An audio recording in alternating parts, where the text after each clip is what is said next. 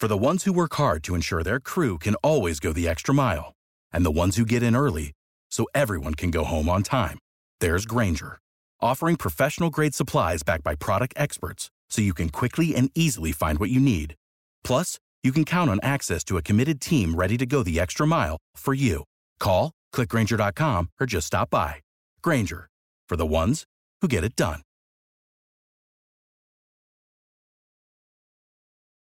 BetOnline continues to be your number one source for all your basketball wagering needs, including pro and college hoops throughout the year. With up-to-the-minute odds, stats, and trends, you can follow your favorite team's path to the playoffs with in-game live betting, contests, and all the best player props. Experience the world's best wagering platform anytime from your desktop or mobile devices. Head to BetOnline today to become part of the team, and remember to use promo code BLEAV for your 50% welcome bonus on your first deposit. BetOnline, the game starts here.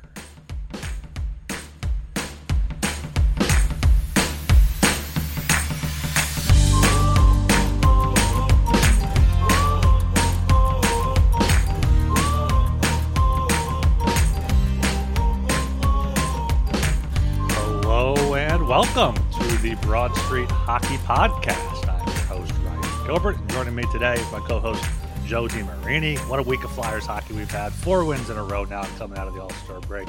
How are we feeling, Joe? Oh, baby. Like I just said before we started recording, if the Flyers win on Thursday against the Leafs, they will have gone 5 straight wins, 5 straight losses, and then 5 straight wins again, which, as you pointed out, is the most Flyers thing imaginable. Yeah, I mean the toilet seat just keeps going back up and down and up and down, and even Morgan Frost has been up and down. So the Flyers are just following right along with that. Man, I think they've ripped the toilet seat off and thrown it like a game of horseshoes. They're just trying to come up with a new way to use it. Yeah, I mean Morgan Frost came through huge on Monday night with that penalty shot goal. Penalty shots in person are just absolutely electric. I was there. Oh yeah, you were there. You were there. One against Dallas. I was there for the Frost one last night. They're great. I mean, they're obviously great when they score. I can imagine them not scoring is pretty deflating. But yeah, getting those goals, especially penalty shot goals. Especially, I thought Owen Tippett may have earned himself a penalty shot there in the first period when they got the power play. But some teams don't like the penalty shot because they have a good power play, but the Flyers will happily take the penalty shot over their putrid power play. Oh, that is Morgan Frost's time to shine. I'm surprised. They said on the broadcast he's 1 for 6, I think, in shootout attempts, and I'm stunned by that. I feel like that is where his skill is meant to shine. Yeah, I mean, shootouts, it looked like the Flyers were getting to the point where they might become a good shootout team, and they might even still. I mean, Sam Ersson's been great in net for them. They have all these young, talented players. They have Michkov obviously coming over in a few years. I remember back thinking in November, thinking Michkov's going to have Gauthier in a few years. They're going to be okay with the shootout, but they'll be just Fine without Cutter Gauthier there. Yeah. Who? William? Who's that? Who's William Gauthier?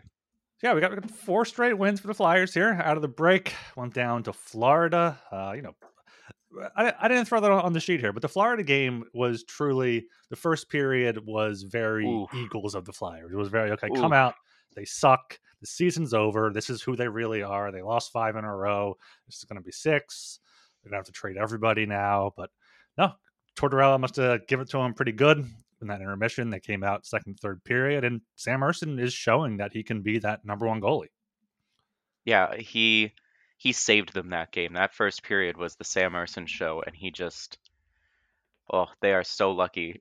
They got so lucky because Florida, I think they're leading the league in shots per game, shots on goal per game, and by the end of that, they just took back control. I love to see it. Yeah, I mean, there would have been no shame in losing to Florida coming out of the break. I mean, the Florida was huge favorites in that game. Florida is one of my top picks to potentially make the Stanley Cup final out of the East after going there last year. So there wouldn't have been anything bad about losing to the Panthers. But if they kept up that effort that they had in the first period, it definitely would have been bad. There's also the the former Flyer aspect of it with Stoli the goalie being in net for that game. So after that first period, it felt like, of course, Stolars is going to get a shutout against the Flyers. just makes sense. Yeah, that was after the few games before the break when Alex Lyon got the shutout. Just seems like the Flyers just their old backup goalies are coming back to haunt them. Yeah. Yeah, and then that was a week ago, so we'll get more into the more recent games. Thursday came back home. Great first period against the Jets. Travis Konechny, Gordie Howe hat trick in the first period. I Oh, love the baby. fight. I love just the fight from him. I don't know if there was something that boiled over from their game in Winnipeg with Neil Pionk, but like Konechny, there was no hesitation at all. Just dropping the gloves. Oh, he was pissed. He was an angry man that game. Um, and he won that fight too. Like Oh yeah, it wasn't even close. yeah, he won it. He stood over him. He was talking his shit as he does as Pionk there was laying on the ground. So that was great to see. Obviously, great to see the goal and the assist there as well. And a great first period. They were up 3-0, and then Ryan Poehling, shorthanded, just monster right now. Scored a I shorty know. early in the second, but. John Tortorella was not happy with that win, and the players weren't happy with him. And I watched Tortorella's post game, was all very direct, short. No, I don't know what I liked. We won. That's what I liked, and that was it. They asked Konechny like what was his favorite part of the Gordie Howe hat trick or of the game. He was like, just a win. Just as long as it came out of here with a win. Flyers only had 8 shots in the second and third period, and like once again, that was a Sam Ersson show. Again, the Jets are a good team. They don't necessarily have too many sharpshooters, but like Mark Scheifele, Kyle Connor, Nikolai Ehlers, they have these guys that can contribute, and the Flyers were able to hold them off the board. I was hoping he'd get a shutout, but they did get one late there on him. Yeah, I mean, let's be real here. It took like what 115 minutes for the Winnipeg Jets to score a single goal against Sam Ersson or something. And I think the Flyers shut out the Jets last season too, or something crazy like that. Like the Jets just apparently they freeze up when they play the Flyers. Yeah, I mean the Jets are definitely a low scoring team. I did not realize they shut him out last year too. That's an I, interesting I stat there. think that's what it was. Don't take me at my word for that, but I saw something on Twitter that was like the Jets just can't seem to score goals against the Flyers. Let me. Yeah, no, the Flyers got and they lost 5-3 at home and then beat them 4-0 in Winnipeg. So yeah, There that's you go. almost 3 straight shutouts for the Flyers That's against incredible. the Jets there. Yeah. No, the TK Gordie Howe is even more impressive when you consider that he spent 5 minutes in the box and Oh still yeah, got the goal and the assist to complete it in a single period. yeah. Um, He spent at least 5 minutes in the box. Like there were not a lot of whistles in that period. He was still sitting in the box and just waiting for a stoppage to get out of there. hmm Yeah, so that was a win. Always good to get 2 points there, especially against a team like the Jets when not necessarily expecting it. And then Saturday, Dave Hackstall coming back to town. Cal Peterson getting the start in net. I was not too excited to see that, but you gotta get the backup in at some point. The Kraken are probably one of the easier teams the Flyers are going to play during this stretch. Maybe the Coyotes, who they beat last night, were an easier opponent, but Cal Peterson looked the part. He looked fine against the Kraken. Like the Flyers seemed to play well in front of him. So like, yeah, it was that was probably more a closer game than it should have been, than I would like to have been, but it ultimately came through with the 3-2 win. yeah, I mean, I can understand why they put Peterson in. That was the Kraken's first game coming out of the bye week. They hadn't Hmm. played in 10 days, so I think Torts was banking on them being kind of sluggish out the gate, and he was right. They looked just slow to begin with. Um, and we also have to kind of remember that Cal Peterson was once the heir apparent to Jonathan Quick for the Los Angeles Kings. Like he looked like he was going to be a very good starting goalie not that many years ago. So there is still that player somewhere in Cal Peterson. I'm not opposed to throwing him out there every once in a while because even if he has been bad more recently, there is a bit of a track record there that shows he can be very good.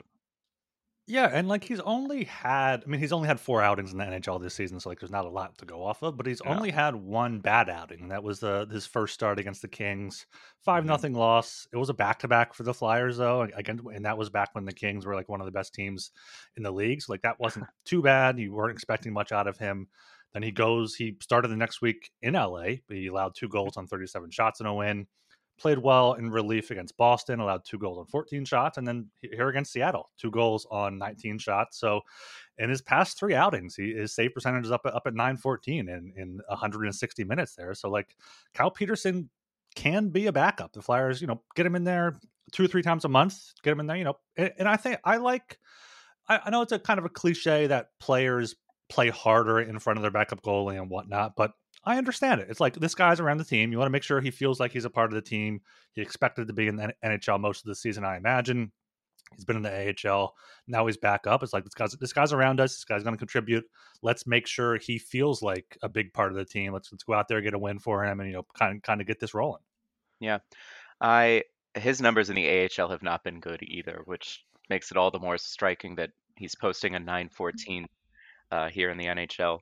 Um, but it also acquiring Peterson from the Kings also just shows it continues to show what a good trade that was for the Flyers. I Sean Walker has found money. If Cal Peterson turns into an overpaid but competent backup, that's even more found money. Best case scenario, I think he's only got 1 year left on his contract. Next year is his last year. Let me double check that. Uh, yeah, next year's his last Yeah. season. Maybe at the deadline, you've got another asset to trade with. Yeah, I mean, I just we've been discussing that trade. That trade is just a masterclass by Danny Briere. Got rid of Provorov, got back Cal Peterson, who can be an overpaid backup or overpaid AHL goalie. Sure. Sean Walker, someone they're going to get at least a second round pick for. Should get a first round pick. Hell's Grands could be somebody. We'll see if he ever comes up. A second round pick from the Kings, a first round pick to get Bonk, another second round pick from Columbus there. So like that was really a great job by Briere, his real first big move with the Flyers, and that definitely set the table for his the rest of his summer. Yeah, I think that was his first move, period, outside of some like uh, contract cleanup, just to like sign a couple of guys to their ELCs. Um, no, it's awesome. Yeah, and like even if Sean Walker wasn't as good as he was, like we were happy with the trade at the time, like getting 2 second round picks and a first for Provorov. Like we're all over that, and now they're Yeah, just gonna parlay that into more. yeah, that Coyotes game just reiterated to me like who's the GM of the Kings? Rob Blake, right? I think he's the Yes, yeah. yeah. I don't see how he has a job next summer because not only did we get to see Sean Walker playing pretty good hockey for the Flyers, Sean Dursey, the other Sean, Mm. who the Coyotes acquired for I think just a second round pick during the offseason, has been dynamite in Arizona. So the Kings traded two very good defensemen for nothing to sign PL Dubois. It's not looking good so far for them. Yeah, we were actually on my other podcast, the Hockey Game podcast. We were discussing, Rob Blake is he going to have a long tenure here in LA, or is he going to like be done soon? And yeah, that was a bad trade.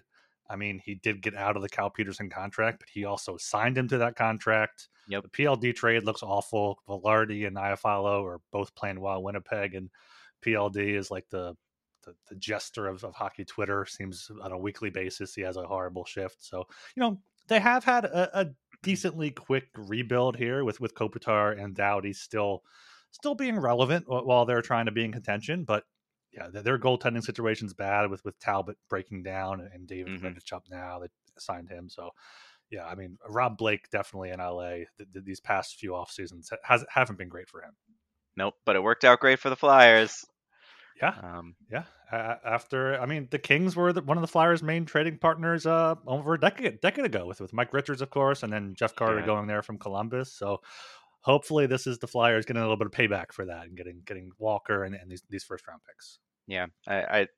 You bring that trade up, the Walker and or sorry, the Richards and Carter trades, and I remember after the Provorov deal went down, someone tweeted a picture of the logos of LA, Columbus, and the Flyers with the caption, trade with any other team challenge impossible. Because those three teams always seem to be involved with each other.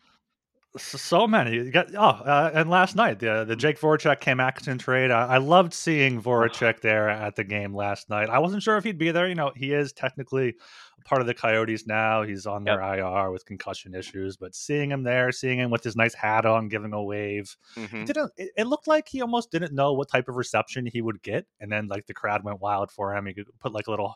He made like a little heart with his hands and put it up on the screen. So good to see Jake back. I'm hoping he can get back to living a nice life and maybe seeing him at one of these alumni games soon. Imagine seeing a Simmons Drew Voracek alumni line in Oh, 5 to 10 years. in 5 years, Claude Giroux's still going to be Yeah, playing. Let's be real. yeah, He's that's what I still was. going to be in the league. 10 years though. Maybe the next Flyers Winter Classic or something. He'll come back for Yeah, that. I love it. Yeah, but yeah, you mentioned the game on Monday night. It was a back and forth game with the Coyotes. They started the game really hot. A few good shifts there, but credit to Vedmelka and net keeping them out. Matt Dumba Yeah. scores on a slap shot from the point on a screen after the Flyers were unable to clear. I think Lixell missed the puck there in the Hmm. slot. Someone else had a chance before that. Yeah, second period, another back and forth again. Flyers tied it up with the Frost penalty shot. Matthias Michelli scored from behind the net. I want to stop there and discuss that Michelli goal. It was a 4-on-4. I Yeah. feel like, and I haven't dug deep enough into this with the film and whatnot, but I haven't been, just based off looking at the numbers and whatnot, like Jamie Drysdale's defensive play has not been great. And on that play, he was very much acting like a rover, which you can't do in the defensive zone. Like he was in front of the net to the right, and he just coasted out to the top of the slot, which caused Sanheim to go over and slide down, try to block a pass. And then Couturier goes back to try to get Michelli. And then Couturier tries to go for the puck, and Michelli gets it behind the net, and Michelli banks it in. So I feel like Couturier definitely had another misstep there, which we didn't mention in the Kraken game. How he had the Hmm. turnover, and Torch gave him an earful, and then he scored the game winner. And Torch said that was a big fu to him there. So I don't know. I love Couturier, but a few tough defensive plays recently. Yeah, and also in the Arizona game, he got demoted. I think he was like centering the third, fourth line, whatever combination they were running after Lixell was no longer playing. Um, he, I don't know if that was the blunder that led to his demotion. Um, but yeah, Coots he's not looked great lately, and they really need him to be good, and they especially are going to need him to be good on Thursday because nobody else is going to stop Austin Matthews if Sean Couturier can't. Yeah, I mean, Couturier has been the first line center. He's definitely been playing. I mean, he's playing admirably coming back from obviously missing almost 2 years. But yeah, what is he? He's got to be averaging probably around 20 minutes a night, if not more. Like he's playing big minutes against good competition. He's playing in all situations on the power play, penalty kill. So yeah, the Flyers need someone to help him out. Obviously, Scott Laughton is possible there, and I like the look of the Cates, Forster, and who's the third guy on that line? Was is that Laughton there? No, Paling maybe. Paling or well, Forrester wasn't in yet. Yeah, no, I was saying Saturday night. I think it Oh, was on Cates. Saturday night Yeah, I think it was Cates, Paling, Forster, because and those are all Forrester. good two way players, good all defensive players. So I could see them lining up against a top line. But if Forster's out, I mean, it looks like he might be missing. Who knows how much time with that foot injury? Hopefully not too Mhm. long. But yeah, the Flyers are going to need some of that bottom of the lineup to step up defensively and offensively. It would also help if they are going to run 11-7 if they actually played 11 forwards. Like, you know, I get why they sat Lixell, but if you're running a 10 forwards, 7 defensemen, that's a bit of a risk, and that's asking a lot of your you know, top line guys to carry. We're not the Avalanche running Nathan McKinnon and Mika Rantanen out 24 minutes a night. We can't get away with that. Yeah, and like even on Saturday night, they did go 12-6 because Ristolainen was out with an illness, but Nick Hmm. Delorier played 5 minutes. He had 7 shifts. Like I can't imagine many of them came in the third period. They're like you're playing 11-6 pretty much there anyway. Like I Yep. don't know what the solution is. Like I don't want them to call up Brink and him playing only like 7 minutes a night, but No. like I don't know. I mentioned this in the Slack earlier this week. Like, my infuriation with Nick DeLaurier is growing more and more as the season moves along. Potentially due to the Flyers making a playoff push here, but also just like we're seeing Zamula. I think was a healthy scratch for that game to get DeLaurier in. Like, get Zamula in there. We like what we've seen from him, but yeah, these lineup decisions. I mean, they've worked out, so we haven't really gone too much into them to criticize them, but though they're going to be under the microscope here as the games get more and more important. I think the only solution is going to be deadline trades, like clearing out some people on the roster so that the players slot into where they're supposed to. We'll cover the trades a little bit later, but we can finish talking about the Arizona game first. Yeah. Go ahead. No, I was just gonna come back around to Sean Walker looking again. It'll be a nice deadline bait. But the Scott Laughton goal, that wraparound, that was like the third time that night that they tried a wraparound. I think like it looked like they. I don't know if they were talking about it on the bench or in the locker room, but I wonder if they were like, "Hey, this guy's not getting across the post quick enough. We can sneak one by him this way."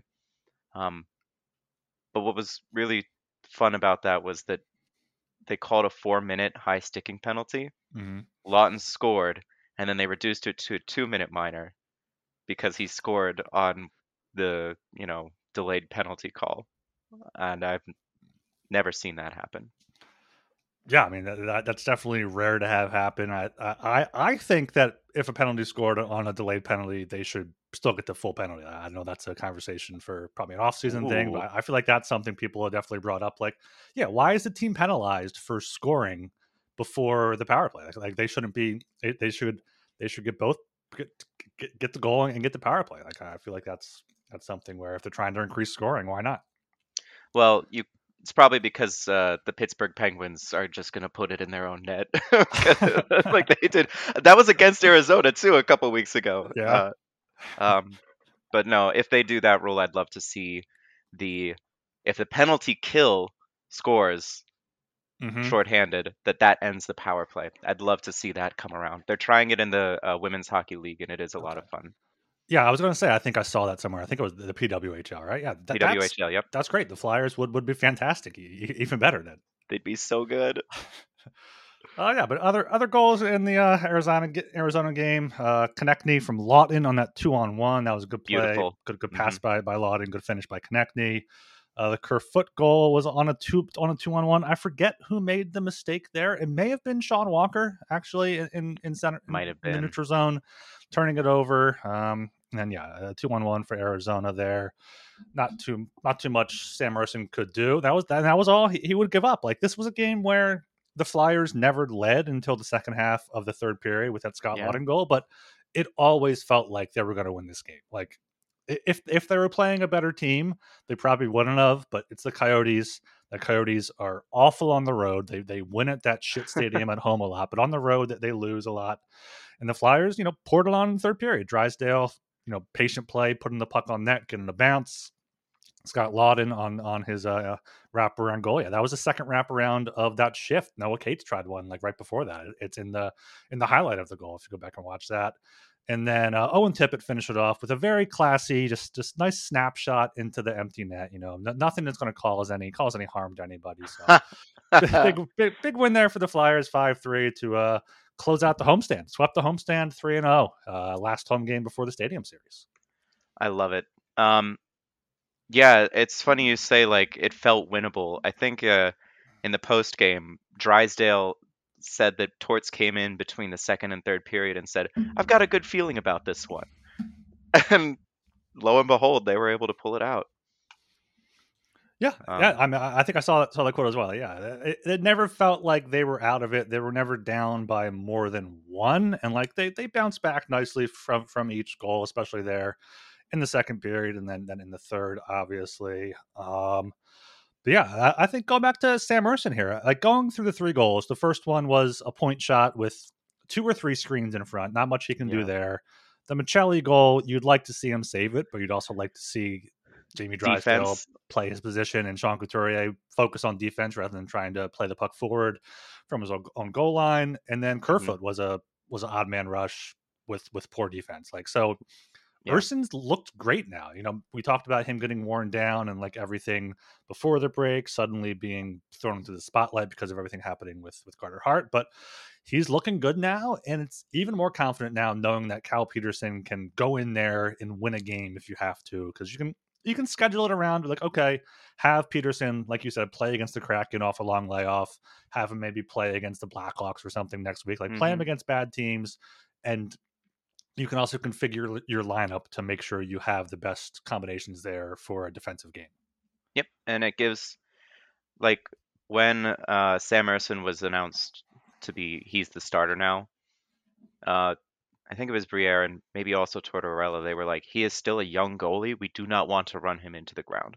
So the fact that Peterson is at least competent makes it a lot easier to throw him out there if they need to, and it gives Ersson the rest and the breaks that he needs to kind of adapt to a full NHL starters load. Even if the league is moving towards tandems, but that's another thing.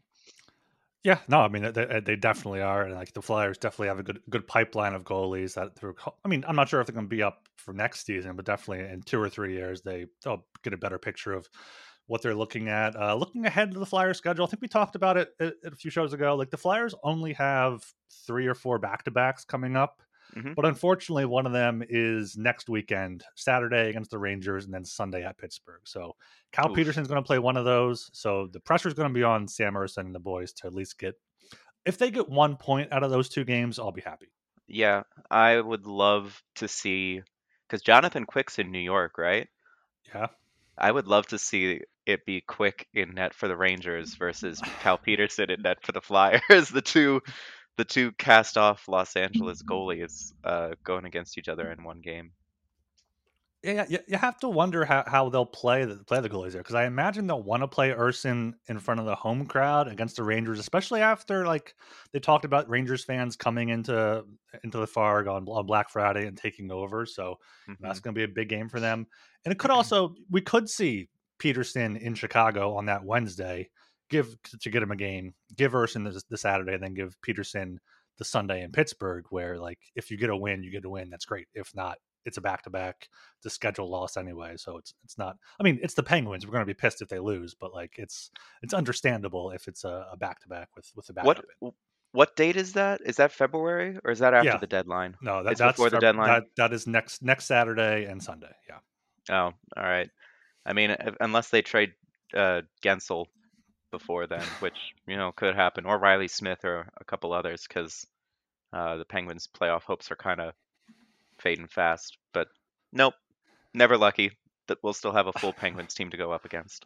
yeah. And I thought for some reason the Penguins may have also played that Saturday, but no, the Penguins play Thursday, have 2 days off, and then welcome the Flyers on a back to back with no rest there. So that's a schedule loss, but we'll get into that.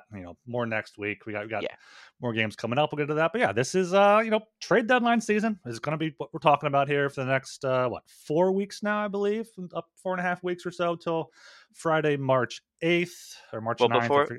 before we go fully into the deadline stuff, you mentioned the Owen Tippett empty netter being a respectable.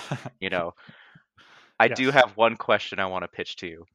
Who on the Flyers is the most likely to just like style on someone for the empty net goal, and how do you think they would style on them?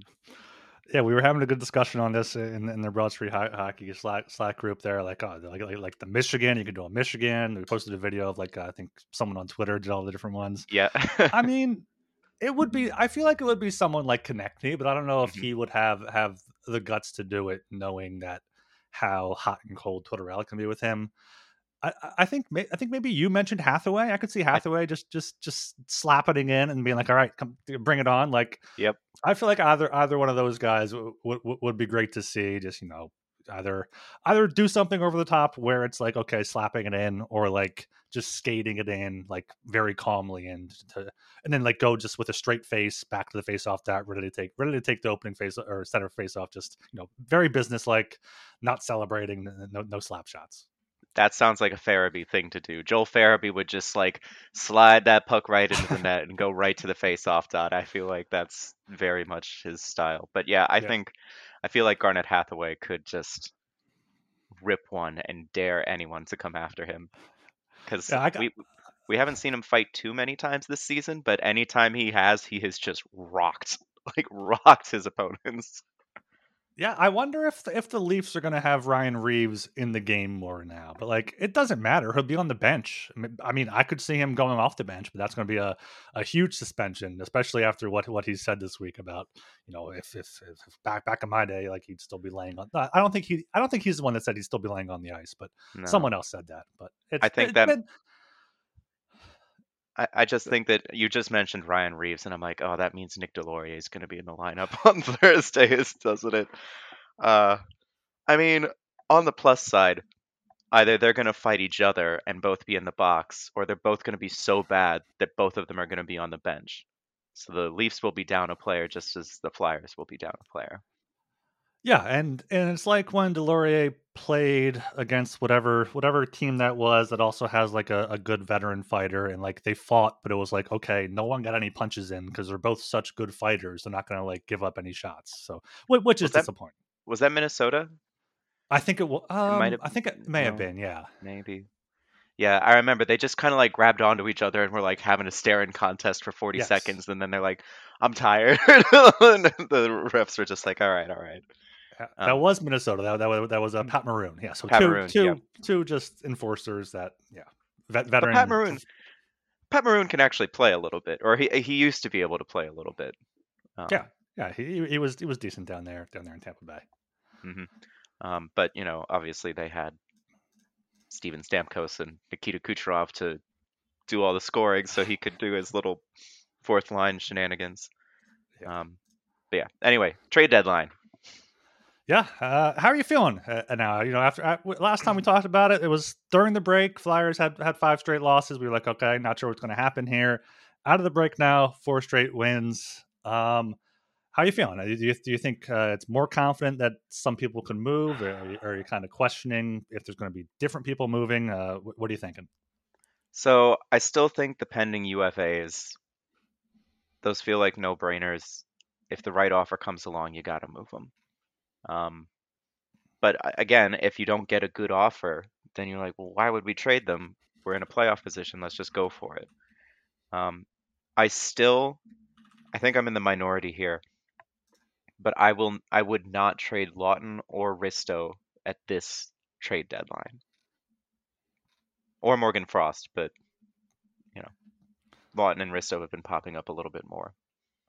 I would be willing to trade Ristolainen if Briere gets a deal where he's comfortable with the return, depending on they'd probably have to retain some salary, which I know you're hesitant to do. I'm also kind of hesitant to do that as well. But if you can move Risto for a decent price, even if that maybe if they move Risto, they keep Walker, which would be fine. But I feel like they got to move at least a defenseman. I could see them keeping Sealer as much as it hurts. I do feel like the only way he gets moved if it's a part of a package, either with Walker or maybe with a Laughton or with a Hathaway or something. Hmm. But Scott Laughton, I think the only way they move him this deadline, I think it's going to be like, okay, this team was in on a center. Let's say Adam Henrique didn't get them. They're out there. They're desperate. They want to get him.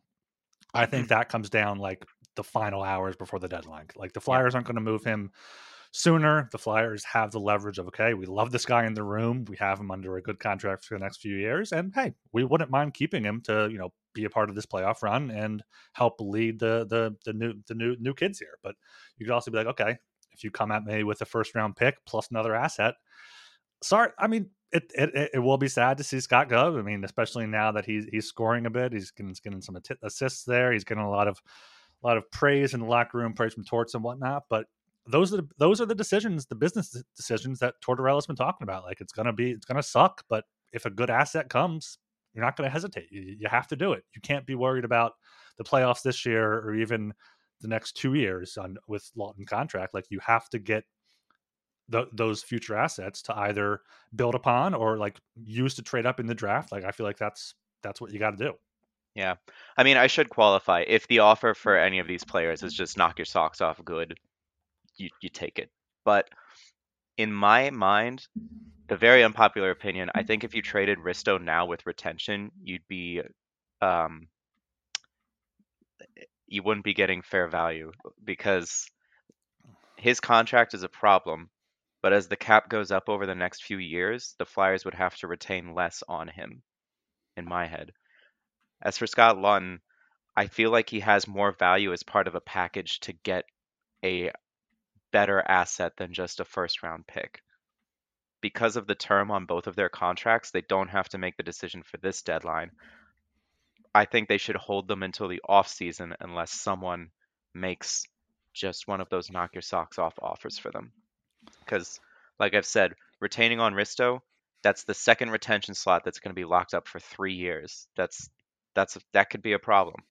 Um, and as for Lawton, if he's a glue guy who's going to round out a contender's bottom six, he'll still be that guy in the summer, and you might be able to package him to move up in the draft or get a better young player that a team no longer needs for their playoff push. Um, like I'll just throw out the Leafs because they're on my mind right now. Matthew Nyes or Nick Robertson are kind of important to their top nine right now as they go into the postseason.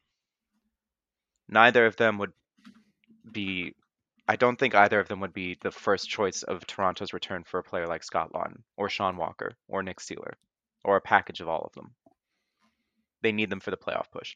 But in the offseason, well, they've either won a Stanley Cup or went out in the first round, as is the Leafs' way. And those players now they have like the onus is on Leafs management to be like, okay, this team didn't work. It's not going to work. We need to shake up this roster in a big way. Then you might be able to move on one of those younger players in a way that you can't during the regular season.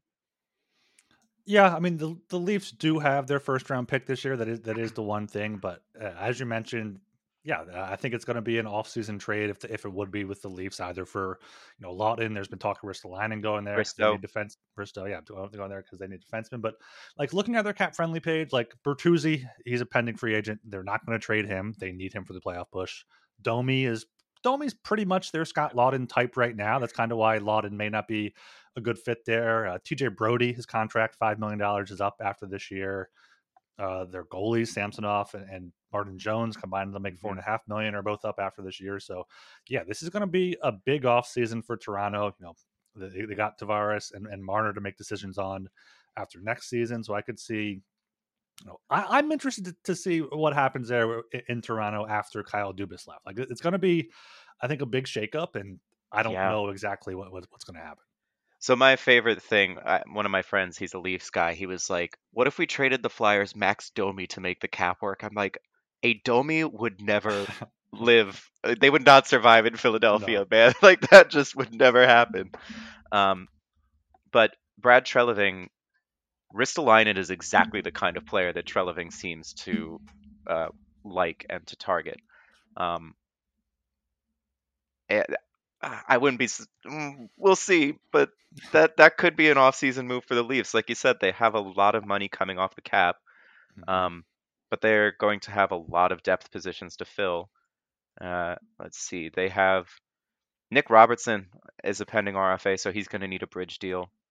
Um, who Yeah, I think else? Robertson is the guy that would be moved if there was a deadline or I think offseason trade. Like I feel like Yeah, he's not quite like a Morgan Frost type, but a Morgan Frost type in that like he's never gotten the full great chance, and it's understandable because the Leafs are contending. But like I feel like he's somebody like a Tippett who could go to get a change of scenery, get a chance to play consistent top 6 minutes and go off a little bit, but also the Flyers have so many wingers like that they're unsure of. Like, okay, their ceiling might be a top line guy, but like their floor could be a quad A player. That's the issue there. but Robertson is a left wing, which the Flyers do have a distinct lack of, unless they are Yeah. committed to moving like Tippett or Konechny or Forrest or Brink over to the left. Um, but when I think Nick Robertson, my comparison is Wade Allison because Robertson has lost so much time to injury that he's Mm. never really been able to establish himself. Um, but in the minutes he has been getting this year, I think he's actually looked pretty good. His like points per 60 is actually not bad. Uh, I don't have him in front of me, but He has 15 points in 32 games while averaging 11 minutes a night. So yeah, I mean That's not bad. that's good for a bottom six guy with how he's been used. Yeah, he makes the most of the minutes he's given. I think he's also a smaller guy, if I'm not mistaken, but 5'9" he's listed as here on 5'9". his Yeah, AHL page. AHL numbers not too great. 11 points in 9 games. I guess that's fine, but he's just been, as you mentioned, injuries up and down. Hasn't really been able to find a consistent role. yeah, and the uh, I I I like seeing small players do their thing, but with Denver Barkey tearing it up with the London Knights, Bobby Brink, Alex Chiernik, who was drafted this year, the Flyers are starting to like really fill up on these undersized guys that, you know, might be talented and skilled and be able to play, but if your entire bottom six is under 5'10", you might have a bit of an issue going into the playoffs. That's the Danny Briere impact there. He I loves these know. smaller guys, but yeah, He's not you can't. wrong. He's not. I mean, they got Samu down in the AHL too, 35 points in 45 games. I mean, he's another 5'10" guy. You know, kind of a smaller player there, which definitely works in today's NHL. But also, you need those guys that can take up some ice and play and be able to play a two-way game. Sure. Yeah, you need a nice balance is really what it has to be. Yeah. So my general philosophy on the trade deadline, I keep going back and forth. Like I thought to myself today, like, okay, if the Flyers pull a Chuck Fletcher and make no moves at the deadline, like Oh how no. upset are we gonna be? It's like, okay, I think Oh. Sean Walker is the only player that has to be moved, just because the log jam on D. They have Drysdale, they have guys in the AHL ready to come up. So I think as long as you can get at least a second round pick for him, maybe a second and a fourth. I think they do ultimately get a first for him. I I think think so they do too. have to move him, but like outside of that, I could see him re-signing Sealer, trade Mark Stahl for a sixth round pick, sure, but like Yeah. Laughton and Risto could definitely both stay. Morgan Frost, I don't know what to make of Morgan Frost. I don't want to quote unquote give up on him right now because he's Mm-mm. gaining confidence. He's been great, but I mean, it's definitely possible that this is just a hot streak and not like anything special. I mean, he's at 26 points, 43 games, over half a point per game. So yeah, this is what like we think he is. This is a 50-point player, good second, third line guy, but not ever going to be someone that can, you know, carry his own line or take over a game for long stretches. But he's a guy that I think if the Flyers sold, they would be Selling low. having to sell at a discount because just Hmm. because of they've been so unsure of him in the past. And like, even if they're like, okay, we believe Frost is a second line player now, teams are going to come and offer third line prices because that's probably what the viewpoint of is on him around the league. I wouldn't trade Frost. He's got a year left. I think he's still an RFA at the end of that contract as well. Um, I- what do you lose by keeping him around to see what he can to still keep seeing what he can provide? It it's a rebuild. You don't have to sell everyone. As Danny Briere, I think day one he was like, "This will not be a fire sale. We've got some good players here. We're not going to just trade everyone." If you're trading Morgan Frost for like a fourth round pick or whatever, like that strikes me as a fire sale. Um, but as far as Sean Walker eventually bringing back a first round pick, I think you're right, and I am coming around on the idea that it's Tampa Bay that's going to end up paying up. Maybe not a first round pick, but a prospect of that caliber, because with the Mikhail Sergachev injury, they Mm-hmm. really they need someone because it looks like Sergachev is going to be on LTIR maybe right up to the playoffs. So they have like $8.5 million of cap space to work with. Um, and then if they Yeah, get to the playoffs and they've got Sergachev healthy, and then Sean Walker's your third pair guy, holy shit, that's a pretty good blue line. yeah, I think Sergachev has a broken leg or something like that, so like he Oh, might even be out through the playoffs. But I was looking at them. The issue with them is they don't have a first round pick this year or next year. No second round pick this year either. The one guy I was kind of looking at there was, and I don't think they Isaac trade him Howard. in season. Well, no, I was looking at Oh, a roster player. I was looking at like trade like Aristo and Laughton or Frost for Anthony Cirelli. I don't think they would move oh, Cirelli, but I think Cirelli could be like a Couturier light second line center, fill that gap. But also, yeah, as you were saying with Frost, like there's no downside to seeing what he does this year, the rest of this year and next year. See if he can solidify himself as a top six center, and you have that hole filled, and just need a 1C instead of needing to get two centers for the top six. I don't think the Lightning would trade Cirelli. That would probably be more of an off-season trade. And yeah, I as I think they think need about it, him. They yeah, need him badly. yeah, and that's more of just like a video game trade. Like, okay, here's a Oh. depth center and a Yeah. defenseman for a good center. But yeah, I mean the Flyers are going to need to figure out what they got down the middle, and I think Walker is likely to go Sealer, hopefully, but it's pointing more towards not. And honestly, like Sealer, you're not going to get more than a fourth or fifth round pick anyway. Which at that point, just keep him. Whatever. He's fun to Self-rental. watch. Yeah, Own rental. yeah, exactly. And that's the thing about I wrote this a few months ago on BroadStreetHockey.com. Like it's Subscribe and read. yeah. The good thing about the rebuild is like you have leverage on your side. If the Flyers were tanking, teams would be like, okay, I'll give you a second round pick for Sean Walker. What are you gonna do? Just keep him for the rest of the season and just not play the kids? Like, but now they're like, okay, Briere's like, okay, I want a first round pick for this guy. If not, I'll keep him. Give these kids some playoff experience maybe. But yeah, Walker has to go. Sealer and Stahl, probably trade one of them. Probably Stahl for like a fifth or sixth round pick. Mm-hmm.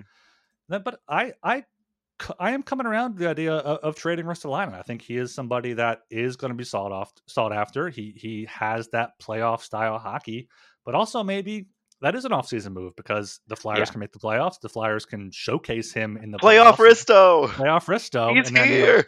Sell him high in the offseason. I think the offseason is going to be when Briere works his magic. I mean, with these guys, they're going to figure out, okay, this is the core group of 6 to 8 forwards we want to move forward with. This is the core 4 to 5 defensemen.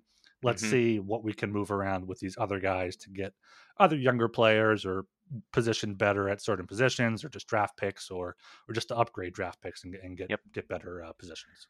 No, I'm not opposed to trading Risto or Laughton, but I do feel like you'd be able to do a little bit better in the off season, just because of the cap and because of teams would be more willing to trade young roster players that aren't actively contributing to their playoff push.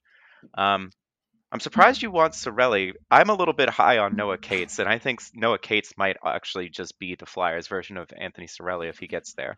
But for the trade deadline, I wrote about this too, that, like you said, the Flyers are in a playoff position. Most rebuilding teams aren't. My thought is just that the rest of the league has been waiting for the other shoe to drop. They know that the Flyers are rebuilding. They know that they're going to be sellers at the trade deadline, and they're like, they're in the playoff picture now, but they're just going to collapse and be out of it, and we'll be able to just take their players for nothing because they won't have any value to the team through March and April. Well, that shoe hasn't dropped yet, and good players on good teams don't go for chump change. So if any of these teams want something from Danny Briere, they're going to have to pay up.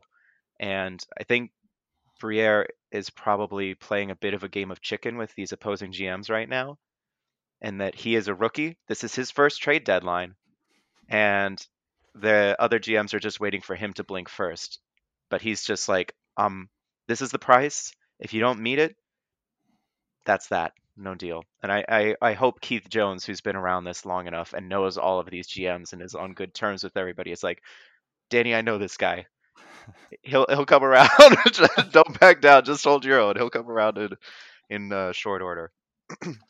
Yeah, I completely agree with it. I think that is another benefit of having two guys kind of with hopefully equalish power at the helm. It's like, okay, if one guy is getting frustrated with this team, it's like other guy be like, okay, but we got time, we can do this. We're still along that same path. And I also completely agree with Noah Cates. I love Noah Cates. I think he's going to be a big part of the Flyers' future. Maybe he'll end up as a third line player. Maybe he can work his way up into the top 6. But I think either way, he's definitely somebody that can fill that Laughton role, can eventually not fill the Couturier role as a top line center, but like good PKer, good two-way player, and you definitely need a lot of those. So, what do you think the fan base reaction would be if the Flyers don't trade Walker? Like, if they only move like Oh, Stahl for a 5th round pick, I feel like oh boy. it would just be pitchforks and torches just going towards Farg. I But think, like, yeah, it could go either way. I think in the moment everybody would just be like, "What the fuck, Danny? We trusted you. You said this was a rebuild. What are you doing?" But if the Flyers get into the playoffs and win a round, they might be like, "Well, maybe this was the okay decision to make." Um, but oof. So you're saying they don't trade Sean Walker, the only move they make is like Mark Stahl for a 5th round pick, yeah, I mean, more or less? yeah, Yeah, yeah. I think I'd be pissed off too. I'd be kind of mad. Like, you've got these valuable assets. Why aren't you selling them? Yeah, like I know there's been this big debate about like, oh, should the Flyers be sellers? Should the Flyers make a playoff push? But I mean, they can do both. They can they can trade Exactly. Walker. They can move up some guys. They can even trade Ristolainen or Laughton. Yeah, so they have options, and that's always important. It gives you more leverage going into the deadline when trying to raise up prices, and also it is a seller's market. Like we've Hmm. seen, there's not a lot of great players out there. So if the Flyers can, they have Scott Laughton getting hot right now, as long as Sean Walker can not completely shit the bed on defense, he's still going to be a valuable piece for some teams looking for defensemen, which teams always need. So, Yeah, yeah, they have to trade Walker.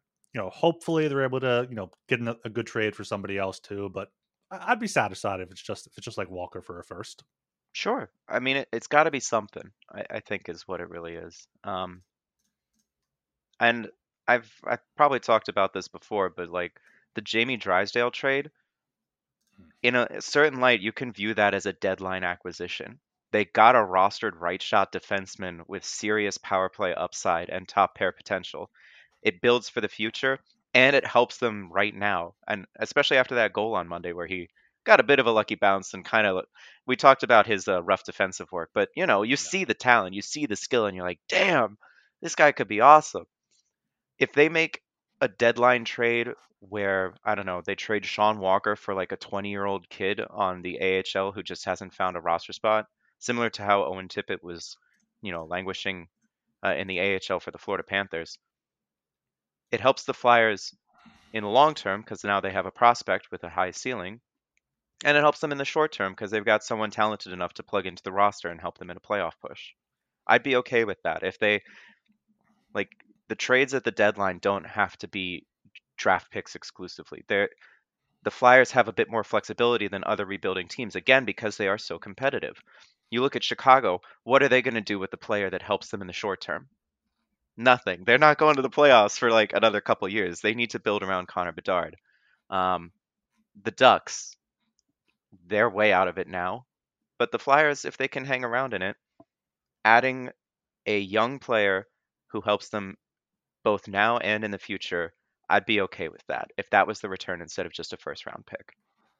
Yeah, I think kind of exactly what you described is Nick Robertson. Like I Yeah. wouldn't.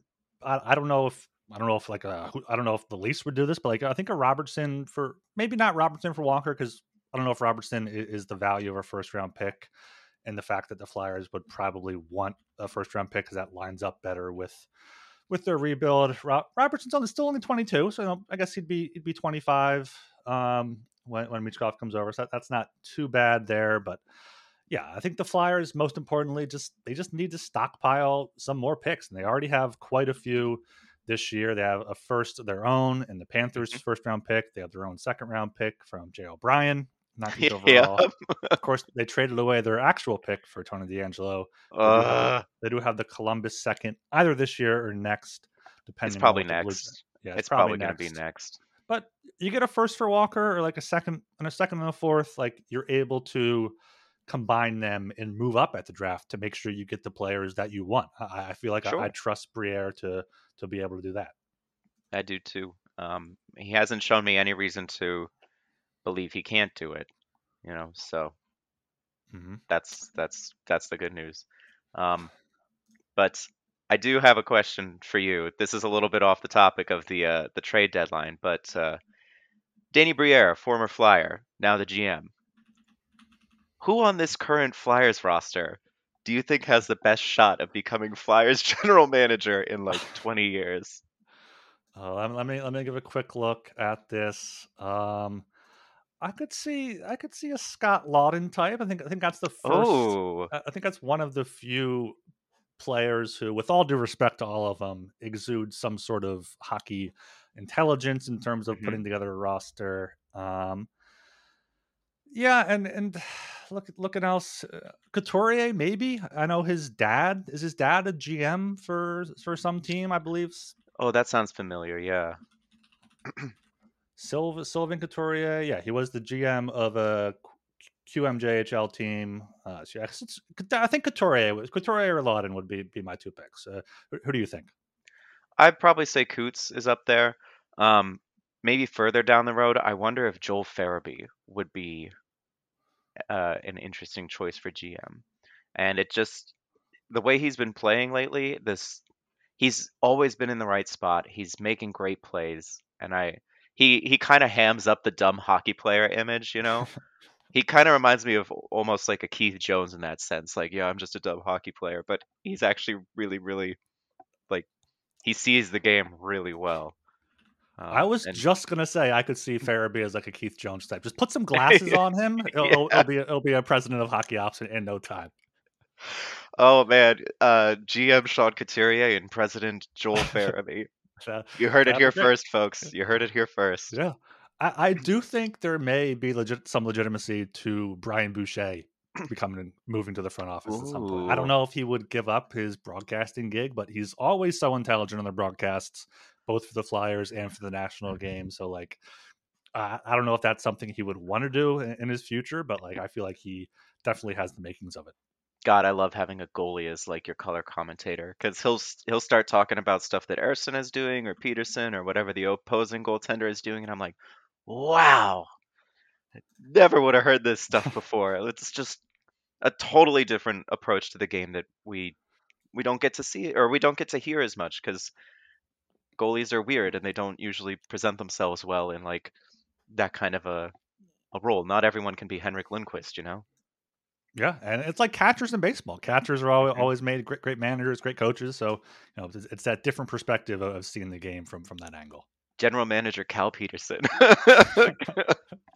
Hey, they're still paying Briz. That's true. Briz's kid is NHL draft eligible this year. Maybe No shit. bring him in as a intergalactic scout and get his child in there. Universe is humongous big. Is he a goalie too? Is Briz's kid a goalie? Yes, I believe so. Oh, of course. Have you gone back and watched any of his clips from 24/7 or even 24/7 in general? Oh God, I don't think I've watched them myself, but my brother has quoted them to me a couple times. One is like, "The universe is humongous big," Yes. or "It's only one game. Why you have to be mad?" And I think there's like an interview between him and Laviolette, maybe, where Laviolette's like, "We block shots on this team," and Briz is like, "I like to see the puck so I can stop it." And Laviolette's like, "No, we block shots," and he's like, "Okay, I don't stop puck." Like, it's just or something like that. Yeah, no, there's a great video called "Risky Business: The Best of Ilya Bryzgalov" No, on YouTube. oh no. It was actually made by my college roommate, one of my best friends who now works Wow. for the NHL in their video department. So if you want to go check that out, that's great. That's recommended viewing for anybody, even if you've watched it before. Go watch it. That's fantastic stuff. Hey, I need my Flyers history lesson, so that can be my Well, Flyers history. I'll start making up the syllabus for the off season here. Hey, I got a lot to catch up on. I think we started early in the show. You were talking about Hackstall, and I'm like, I wasn't even here for the Hackstall years. I never had to watch Dave Hackstall coach a Flyers hockey game. Yeah, there was hope for Hextall, after coming in from college, having a history of developing kids, and it's working somewhat in Seattle. But like his handling of some young kids, most notably Travis Konechny, was infuriating at And times. Lindblom. Yeah, Stan Lindblom. I always hear about how on Hackstall's last game he benched Lindblom to play Yori Laterra Oh like my before he God, was yes, fired. I think Yori Laterra, what a name! Oh God, and you're aware of Yori Laterra's like trouble with the law? no. Oh Ooh. God, I believe it was. I'm looking it up now just so I don't misquote it because it is yes, he was convicted in a Finnish drug case for a cocaine ring. Is that was in Wow. 2019. Wow. Yes. So yeah, God, the things these unassuming your hockey players do. It's just you find out after the fact. man, that's ugh. I'm trying to come up with a like pun for Latera and cocaine, but it's not coming to me right now. I'll workshop it. All right. All right. Looking ahead here, Flyers have 2 days off now. Here today on Tuesday, and then again on Wednesday before going Hmm. up to Toronto on Thursday. And of course, the Stadium Series game in MetLife Stadium on Saturday against the Devils. And then next Wednesday in Chicago, apparently Connor Bedard could be back next week, so that could be Ooh. Connor Bedard coming back, but which would be exciting to see. But also that gives the Blackhawks a chance of winning. So hopefully not. But what are you thinking about these upcoming games here? You mentioned you were writing the Leafs preview. I am. I mean, I don't think it's been officially announced, but Morgan Riley is probably going to be suspended for Oh yeah, some he, number of games, so I imagine he won't be playing. Um, the Leafs are top heavy, as we all know. Nylander has been having a great season, parlayed that into a just tremendous mhm. extension. Austin Matthews, he's probably going to win the Richard again. Uh, Mitch Marner has been good, but his defensive impact hasn't been quite to the level that people are accustomed to seeing him.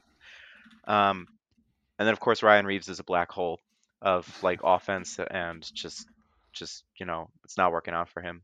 Um, and they've struggled with their goalies. Ilya Samsonov was real bad until he got sent back down to the AHL for a couple games. Mhm. Martin Jones kind of saved their season. Joseph Woll was really good, but he's had a high ankle sprain in December and is not anywhere near ready. With Riley out, their blue line is weaker and their goalies are not good. If the Flyers can set themselves up in the Leafs zone and just blast away at whoever's in net, they should just have a pretty, you know, they should be able to do something with that. But to do that, they have to keep Austin Matthews and co out of their own end, which is going to be quite the challenge if Sean Couturier is not playing at his Selke level. Yeah, I mean, yeah, they definitely are top heavy. Having Riley out is going to even hurt their defensive depth even more. You look at Hmm. this game as like, okay, the Flyers have more depth. They should be able to kind of grind them down and win battles and hopefully win more shifts than they lose. But as we saw against the Avalanche and against the Lightning, like the teams that have one line, sometimes that one line just takes over the game and the Flyers can't make up for it. I Especially on the wouldn't be power surprised. play. Yeah. Especially on the power play. That they've got to be real careful with their penalties. Hopefully Scott Lawn doesn't go back to his boneheaded penalties in this one. Yeah, and yeah, I wouldn't be surprised to see Martin Jones here in a revenge Hmm. game. Me Samsonov too. was better. He's allowed 7 goals over his past 2 games now against the Islanders and Stars. Martin Hmm. Jones has been shockingly decent, but he hasn't been good either. He allowed 4 against Ottawa on Saturday. So, Yeah, and then one empty netter. Oh baby. Um, yes. so that's Toronto. New Jersey. I think they just won last night over the Kraken as well. Hmm. So they're still nipping at the Flyers' heels. They I don't know if they're gonna make it to a wild card spot. The Red Wings have looked real good again, and the other wild card in the East is the Leafs. So honestly, if the Flyers beat the Leafs, that opens the door for like New Jersey and the Islanders to maybe get in and take a wild card spot. Um, I think I think everyone on the Devils is healthy now. Jack Hughes is back. Hmm. Heishier's back. Um, Timo Meyer is back, but he's been underwhelming. I don't know what's going on with him. Yeah, Real yeah. That disappointing. people thought last year that was going to be like the big thing to put him over the hump, but like he has not lived up to what people thought he'd be. I wonder if he's been injured all season or like he had the Joel Farabee situation or something like where he Hmm. was injured during the off season, couldn't prepare, couldn't train, cost him a lot of like you know a lot of his skill this season, and then he was injured again. I don't know. Maybe this year is just a write off for him. Jersey's big problem has been goaltending. Yeah. They who baby they really punted on that. And they'll need to do something if not at the deadline this offseason. Because Vitek Vanacek ain't it. Akira Schmid, maybe one day. And Nico Dawes, really? I don't think so, man. I don't think so. Deco Um, Nas. Nico Dawes. And then Dougie Hamilton's out, and I didn't think Yeah. they'd miss him that much because Luke Hughes. Yeah, it's Luke Hughes. There's so many Hughes. Yeah, Luke Nemec Hughes has has been good. outplayed him as being a rookie defenseman. Yeah, and Nemec has been fucking awesome too. Yeah. Um, so I thought those two would be enough to replace Dougie Hamilton, but for all the offense they bring, I guess they give it back defensively, and the goaltending is just not good enough to Hmm. carry some rookie defensemen. Um, Yeah, yeah, they're and then also Chicago. missing Yeah. Siegenthaler as well on defense. That's like two of their top Oh, defensemen there. yeah. And you mentioned, yeah, their goaltending has been awful, but the more that comes out about this Jacob Markstrom thing, the more I'm convinced they eventually get something done. Because apparently it was like there was some salary cap issues. Someone reported today that he waived his no trade clause. Like they went to him to see Oh, if he would waive it for the Devils. So I could very easily see the Devils, moving out somebody, getting some cap space, and getting Markstrom in there. In which case, the Devils are very dangerous. I believe if they get God, I Markstrom hate and that. they have Hughes healthy, I think they definitely. I think the Red Wings are kind of frauds. I think the Devils can at least catch them. I I tend to agree because again, the Red Wings goaltending, they have what is it, a rotation of Alex Lyon, James Reimer, and And Billy uh, Husso. Ville Husso. That's who it is. Yeah, all of these old St. Louis Blues, David Perron, Ville Husso, Jake Wallman. Yeah. But no, I feel like New Jersey could go on a run here at the end. Hmm. If that Markstrom deal comes through, oh baby, they're dangerous. Um, Yeah. and then who's last? Chicago. That Chicago game, I think, is the last non-Eastern time zone game that the Flyers are playing this season. I think that one starts at 8 p.m. maybe, and after that, they are all like 7 p.m. starts or afternoon starts from there on out. 7:30. It starts at Yeah. 7:30. Yeah. So You gotta that's get you gotta nice. get the 30 in there for the 30-minute pregame on TNT. Truth. Is it one of the TNT games? Yeah. Oh, Wednesday. Yeah, okay, fine. I'll deal with that. Um, but no, so no more Flyers after dark after that one. No, thankfully, yeah. Just another. I think there's another 7:30 in March for an ESPN game. But yeah, that's the final game in the outside of the Eastern Conference, Yeah. Eastern time zone there. So what do you think? I mean, we'll record probably before Saturday's game, definitely before Wednesday's game. But what do you Yeah. think against the Leafs and Devils? You think 2 points, 3 points, or 4 points, or less than that? Oh, If it's less than that, I'm going to be disappointed. um, phew. I think they take advantage. Well, I think it depends how the Leafs fare tonight. They have St. Louis. Um, if the Leafs lose again, one of two things is going to happen. They're going to be weak again, especially without Morgan Riley, Hmm. and the other option is they come out absolutely on a just on a heater and take the Flyers apart. Um, I think I think the Flyers can do it. They're going to come in with 2 days of rest, maybe a practice. I think the Flyers can beat the Leafs. I think they're going to lose in overtime to Jersey, so 3 points. I was also going 3 points, but the opposite. I think the Leafs are going to somehow force overtime, and then obviously they have more skill. But I think the Flyers get it done against the Devils here. I Really? need them to get it done on Saturday night. What are the Flyers' record in outdoor games? Not Oh, good. not They good, lost. right? They lost the Winter Classic in Boston. They lost the Winter Classic at Citizens Bank Park. They lost the Stadium Series in Pittsburgh. They lost the Lake Tahoe game. They won the Hmm. Stadium Series at the Link, and I think that's it. Yeah, I The Lake Tahoe game was a complete joke, though. But that was awful. I'm done ranting about that. Half I've the had enough. team was missing with Yeah, they COVID. who was the defenseman they had playing forward? There were like two defensemen playing forward. Well, no, Justin not Braun? Mark Friedman. They had Mark Friedman playing forward, and Justin Braun? No? did they may have had him. I don't know.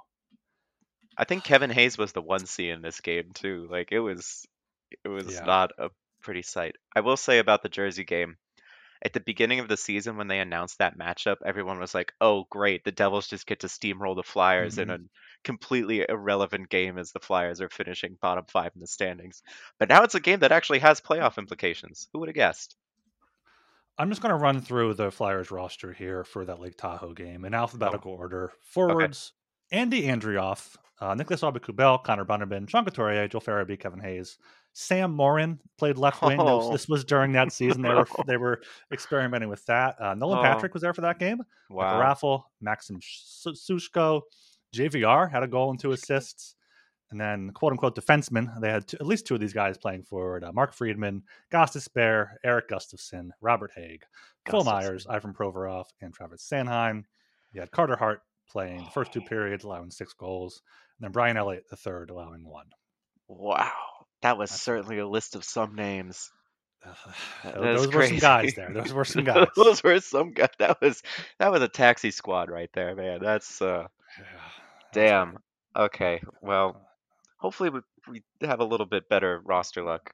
Hopefully Typho is back for that, and maybe even Risto. Maybe they just leave Risto in Toronto. Hopefully they end up getting a good deal for him. For Matthew Nyes, I'll take that trade any day.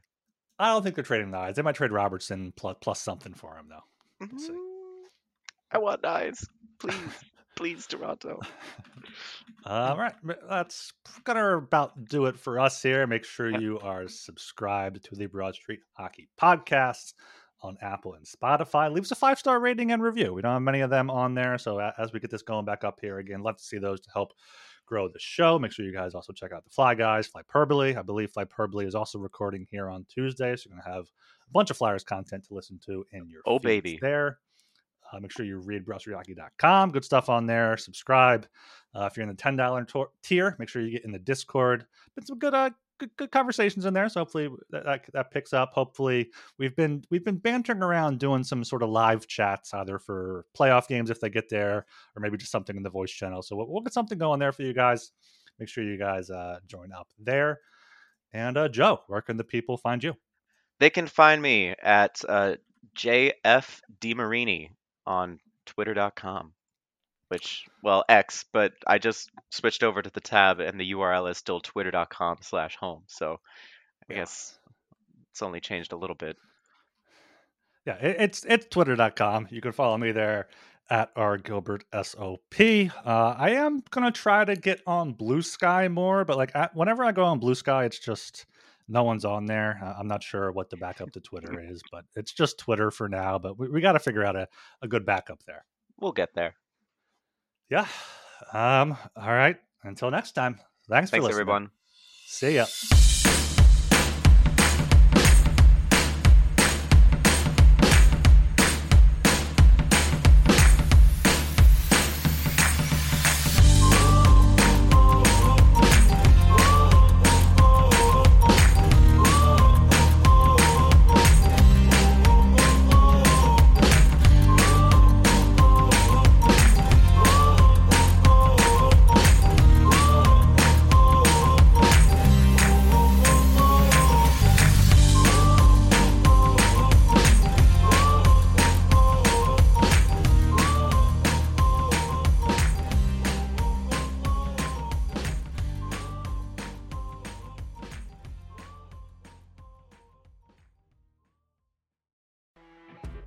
You know when you're listening to a true crime story that has an unbelievable plot twist that makes you stop in your tracks? That's what our podcast, People Are the Worst, brings you with each episode. I'm Rachel.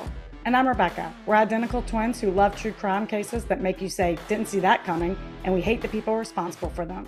Listen to People Are the Worst now on Apple, Spotify, or wherever you get your podcasts.